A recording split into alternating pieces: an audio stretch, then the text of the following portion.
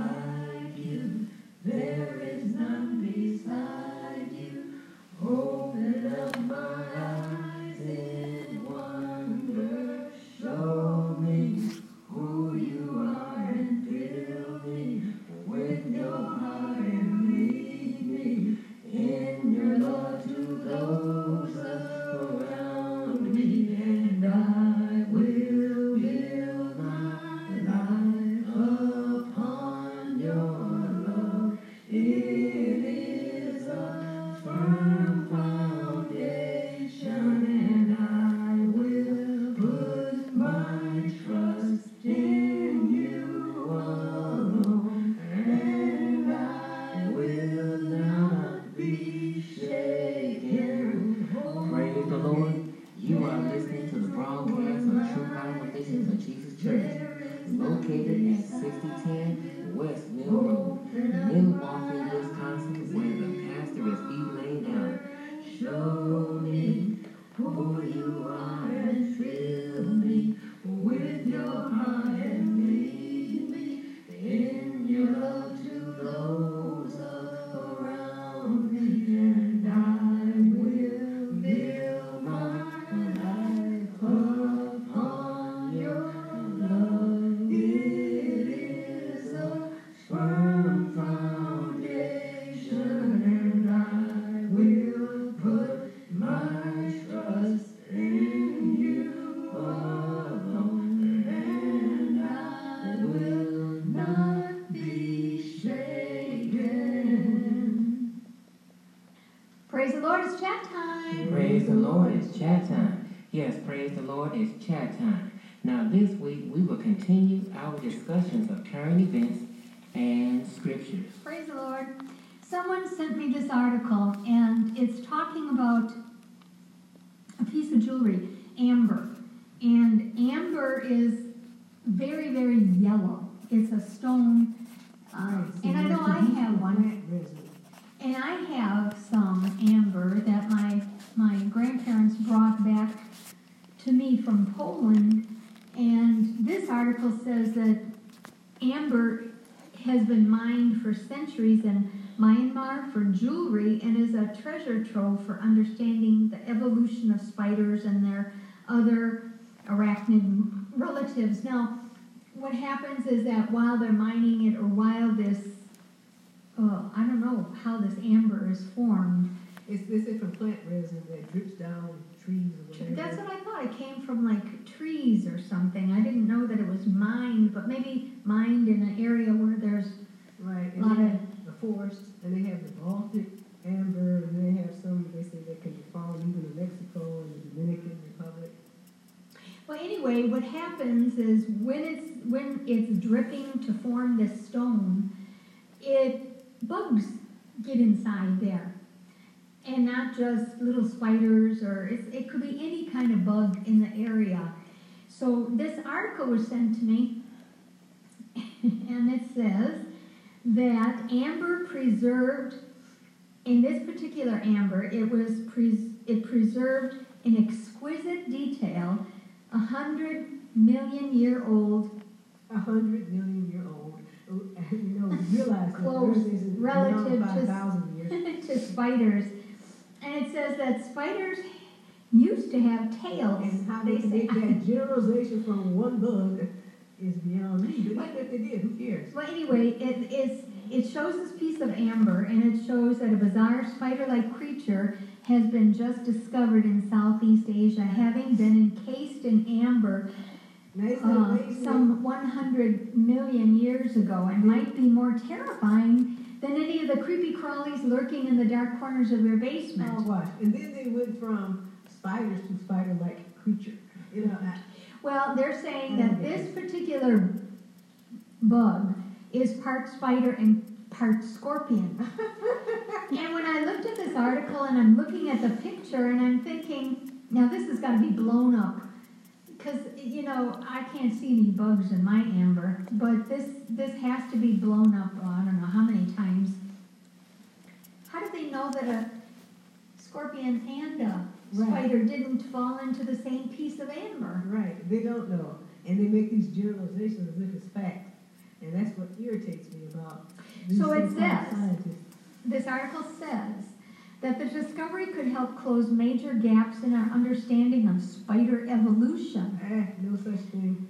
An evolutionary development biologist at the University of Wisconsin in Madison, who was not involved in the work, made that statement. Yeah, well, there's all the statements, but it won't be evolution. If anything, it will be selective breeding. You know, you have plants, animals that are bred in isolation. They have unique characteristics.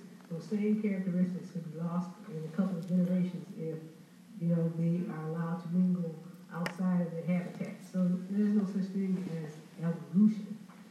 And that's silly. I don't know, they say that it's got this segmented abdomen and a long tail, like a whip, scorpion's whip. It might be just a specific type of insect that is not extinct. I mean, that's just silly to try to generalize and carry that over to all spiders or all scorpions. Or it could be just two bugs Yes, they just in fell one into the piece same of room. amber. Yeah, a drop of amber, and over the years, 100 million years, come on, 100 million years, it just sort of merged into one. Anyway, I thought this was funny, but this has got to be blown up I don't know how many times because I've got big pieces of amber, but and some small pieces, but it's really hard to see anything. I mean, you see little specks in there, so I can't imagine Right. how they had to magnify this. Anyway, moving on. Kanye West, somebody sent me this article about Kanye West, and he joins a stadium prayer rally with some of America's most anti-LGBTQ activists. The group has been intimately tied to Russia and has a deep kinship with the Putin border on hero worship. So, Kanye West announced he will appear at Awaken 2020, a stadium-sized prayer rally hosted by some of the nation's most anti-LGBTQ religious conservatives. After his announcement, so many people rushed online to get free tickets to the event that the group's website crashed. Interesting. So, Why? I don't get it. well, I don't know. I guess there are a lot of anti-LGBTQ activists out there who want to See Kanye West. I guess so. I guess so. Okay. Anyway, I don't know. Going on. It says, someone sent me this article too, and it was about Fuller Theological Seminary. And this seminary, they say, is discriminating against LGBTQ people. A second student joins a lawsuit alleging that they're discriminating against LGBTQ people. Because This person says he was expelled from the Christian school for being in a same-sex marriage. Now, the suit claims that the Pasadena-based seminary violated federal rules barring discrimination against students on the basis of sex. And it's asking the court for more than $1 million in awards for each of the two plaintiffs, who are both represented by Portland, Oregon-based lawyer Paul Southwick. So they're saying a religious institution, if it's in their bylaws, somehow the religious institution isn't exempt. They have to bend their religious beliefs according to man-made law. Some religious schools do have exemptions from the regulations known as Title IX, but Fuller is not among them, the suit says. Because they didn't apply for it or they don't qualify. I'm wondering why they would not be exempted if they're a seminary. What Fuller has created is a community of diverse religious backgrounds, where all people of all races, genders, and sexual orientations attend school. That's part of what attracts people to a place like Fuller. It's not a Baptist seminary or a Catholic seminary. It's an interdenominational So if they Seminary. had people from all walks and all backgrounds, what was their reasoning? What did they say they expelled the person for? Because if they're acknowledging the fact that Well, they said it because of the same-sex marriage. but they just said that they accept people from all walks of life. So that's weird. I don't understand it. I don't know. That doesn't make any sense. But to me, it's hypocritical to have a school that accepts any and everything. You know, if that's what you base your policies on, then they should not have expelled the person. Well, here, Fuller, the largest interdenominational seminary in the country, accepts federal funding and doesn't have appropriate religious exemptions. And the attorney argues that it is subject to the same regulations as non-religious colleges and universities, and those regulations would bar the schools from expelling someone for being in a same-sex Especially marriage. if they just made the statement that they accept people from all walks of life. But I would be. I don't know, it could be. I can't understand being part of a school that claims that they stand for One the thing word. and then they do something else. Right. But the word of God, they can't be basing their It's like mixing apples and oranges. right. They can't be basing their policies on God's word. So they might as well take a couple back. They're not standing for anything to me that the Lord would be pleased with. I don't think. I don't understand. I never heard of I don't know. You're right. I guess I don't understand how that can be, because it's clear in the word. Right. Unless, who knows what kind of Bible they're using. I mean, I'm kind of, I don't know. Anyway, the Supreme Court battle over school choice may boost religious freedom. In Washington, 3 moms from Montana will be at the Supreme Court on the end of January. I guess it happened already, I don't know. What they're fighting over may seem small. A discontinued state program that offered $150 tax credits to help spur $500 tuition scholarships.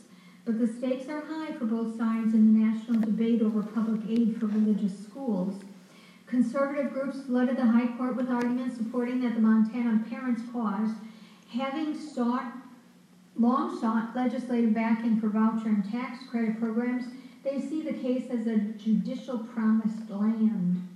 On the other side are teachers' unions and civil rights groups worried that if the floodgates open for religious school funding, public schools will suffer. A ruling for the Montana moms say would violate the Constitution's principle of separation of church and state. Me personally, I don't think people really understand what that means, separation of church and state. I don't think it means what everybody says it does. Right. You know. Since it's not anywhere in any official document, it happens to be in a letter that someone sent to someone, and somehow it's been interpreted that way. But I don't know. They're already pulling from public schools for private schools for charter schools. You know, what they should do is increase the funding for public schools regardless. And I just, you know, personally, just my personal opinion, I think people flock to private schools because I guess they have quality teachers. I guess they have discipline. They probably have it in public schools if they will stop tampering with, I guess, regulations that tie teachers' hands. Yes, because that's what a lot of teachers are really fighting for, like school funding, the resources, and if the policies behind it, they will stop, gutting the public school system or the resources, then public schools will have good quality teachers and quality resources that can be able to help the children in need. Right. I think the fault is that they're pulling monies from public schools. They shouldn't. I mean, if they want to give money for scholarships for private or religious organizations, it should come from a separate funding source. It shouldn't come out of the public schools fund. We'll find out later what happens. So this article came from CBS News, and I didn't hear this on CBS News, but it says that the Washington National Cathedral held a ceremony recently to bless an official King James Bible to be used to swear in commanders of newly formed Space Force. Now, a religious freedom group is condemning the blessing as a violation of separation of church and state. Just because I want God's blessing on what I do, it doesn't mean that I'm violating something. And I feel like you're violating my rights by telling me I can't get the blessing. They just got to find something to tamper with them or somebody to mess with. Were they successful in blocking it? Well, we've been asked to dedicate the new Bible that will be used in when Major General John William Raymond will be sworn in as the first Chief of Space Operations. And then, shortly thereafter, the Bible will be taken into space. Well, I don't see anything wrong with that either. Right. A spokesperson for the cathedral confirmed that the Bible was already used in the swearing in of General Raymond, and it was donated by the Museum of the Bible in Washington, D.C. And it says, "May this Bible guard and guide all those who purpose that the final frontier be a place where God will triumph over evil, where love will triumph over hate, and where life will triumph over death." That was the prayer. Right. After the blessing, they welcome visitors and describe the cathedral as a house of worship for all people. And the Military Religious Freedom Foundation issued a statement, said that it received complaints from members of the military, veterans, and civilians. And when I read that blessing, I'm thinking, the people that are complaining, I guess they don't want anyone to triumph over evil. They don't want love to triumph over hate. And they don't want life to triumph over death. Right, because what do you want? Right. What the heck do you want? Yeah, it doesn't make any sense. You want evil? You want hate? You want death? Right. Oh, I don't know. I'm speechless. I'm just the baby with the bathwater. Makes no sense. I don't understand. So if the complaints fail to end the use of the Bible for military swearing and ceremonies, it will bring its case to federal court in Northern Virginia. It argues that the usage of a Christian Bible in this manner violates the First Amendment's separation of church and state. It doesn't violate church and state. I think it has to be personal preference. And if the person does not want to be sworn in by use of a Bible, that's their personal preference. But if the person prefers to be sworn in with a Bible, that's their choice and their right to make that choice. It says that there is a historical tradition of chiefs of staffs of the Air Force swearing in using a Bible purchased by the first CSAF General Carl A. Space, but there is no requirement to do so. Right. This historical tradition is only related to the swearing in of a new service chief and does not extend to any other personnel. There is no official religious or other sacred text, nor is there any requirement for any member to use a sacred or religious text during swearing-in ceremonies. Right. They just are blessing the Bible. They're just blessing. It's a blessing. Right, but if the person prefers not to have that blessing, They have that right. Right. And it's not saying blessing. Who are we? Who's somebody there to stand in and say, well, you can't get blessed? They're not saying that the entire military must use the Bible. Right. You must pray the Bible. You must read the Bible. Right. All the veterans must do that. It doesn't say that. Right. It gives you your choice. Anyway, moving on. So I got this article a while ago, and it said that 42.4 million babies were killed by abortion in 2019. I believe it. It's probably understated. Well, it could be. So in 2019, all these 42.4 million pregnancies ended in abortion. Now that's just abortion alone. Now, this is what I'm thinking. They don't know what great leader, what scientist, what musician, what poet. They don't know who they killed. The cure for the doctor who has a cure for cancer, Right. or the research person who. Right, the genius, you know, the mathematical genius, the artist. They have no idea. They just take an innocent life and end it. There's a lot of precious, talent, that's gone to waste. Right. That reminds me of a story I read once about things going to waste. And the article was talking about how the cemetery is filled with people who could have written books, or people who could have got cures for diseases and sicknesses, people who were about to do something, but then they died because they didn't either have the courage, or their lives were snuffed out before their time. And it's just a treasure trove. The cemeteries are a treasure trove of all these people that could have done something. Right, but at least they had the opportunity. But the innocent life, they don't have a chance. They're not even given the opportunity to fail. Well, anyway, I thought about that article about all those millions of babies aborted, and when Trump vowed support for anti-abortion movement at the March for Life rally recently, and he's the first president that even appeared at the first president ever that showed up at Right, I give him credit. the rally in I mean, Washington. He can be a knucklehead for some things, but at Some least things the things that he really feels strongly about, he does stand up for. Yeah, some things you can't credit him for that, like the standing up for religious rights and then standing up for pro-life and stuff like that. I can credit him for that. He says that together we are the voice for the voiceless.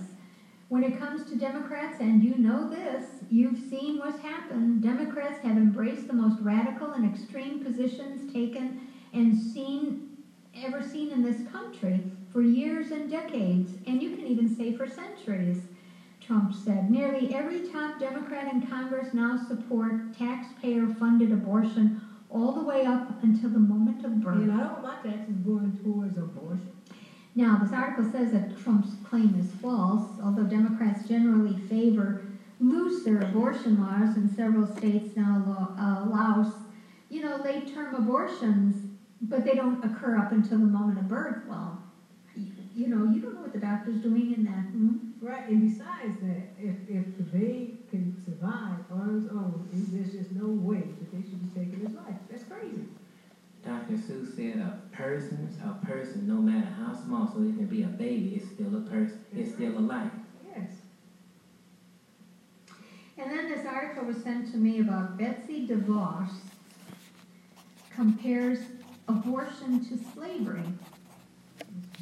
And Anaya Presley invites her to say it to my face. Secretary of Education, and Cruella DeVille, you know who that is in that movie? Who was she in that movie? Dalmatians? Yeah, she's... 101 Dalmatians. Yeah. Stunt double Betsy DeVos has shown us time and time again that she isn't the brightest crayon in the box. We've seen her struggle to answer the most basic questions about education and even declare that she does not intentionally visit schools that are underperforming, making it pretty clear that she doesn't know much about schools at all. But because why should she? She's the only person put in charge of the quality of our schools. But white conservative density is something I can handle. It's even a thing I usually find comical. I mean, not so much when the demonstrably dumb person is in control of education policy, but other times. What are they saying? That the person who's in charge of the Secretary of Education doesn't know what she's doing. Okay. She doesn't have any... So because she compared abortion to slavery, is she the one that compared abortion to slavery? Yeah. Okay. That's I think there's an odd comparison, but I can see where because even if you're a slave, like the Lord said, a living dog is better than a dead lion. A babe that is aborted has no opportunity.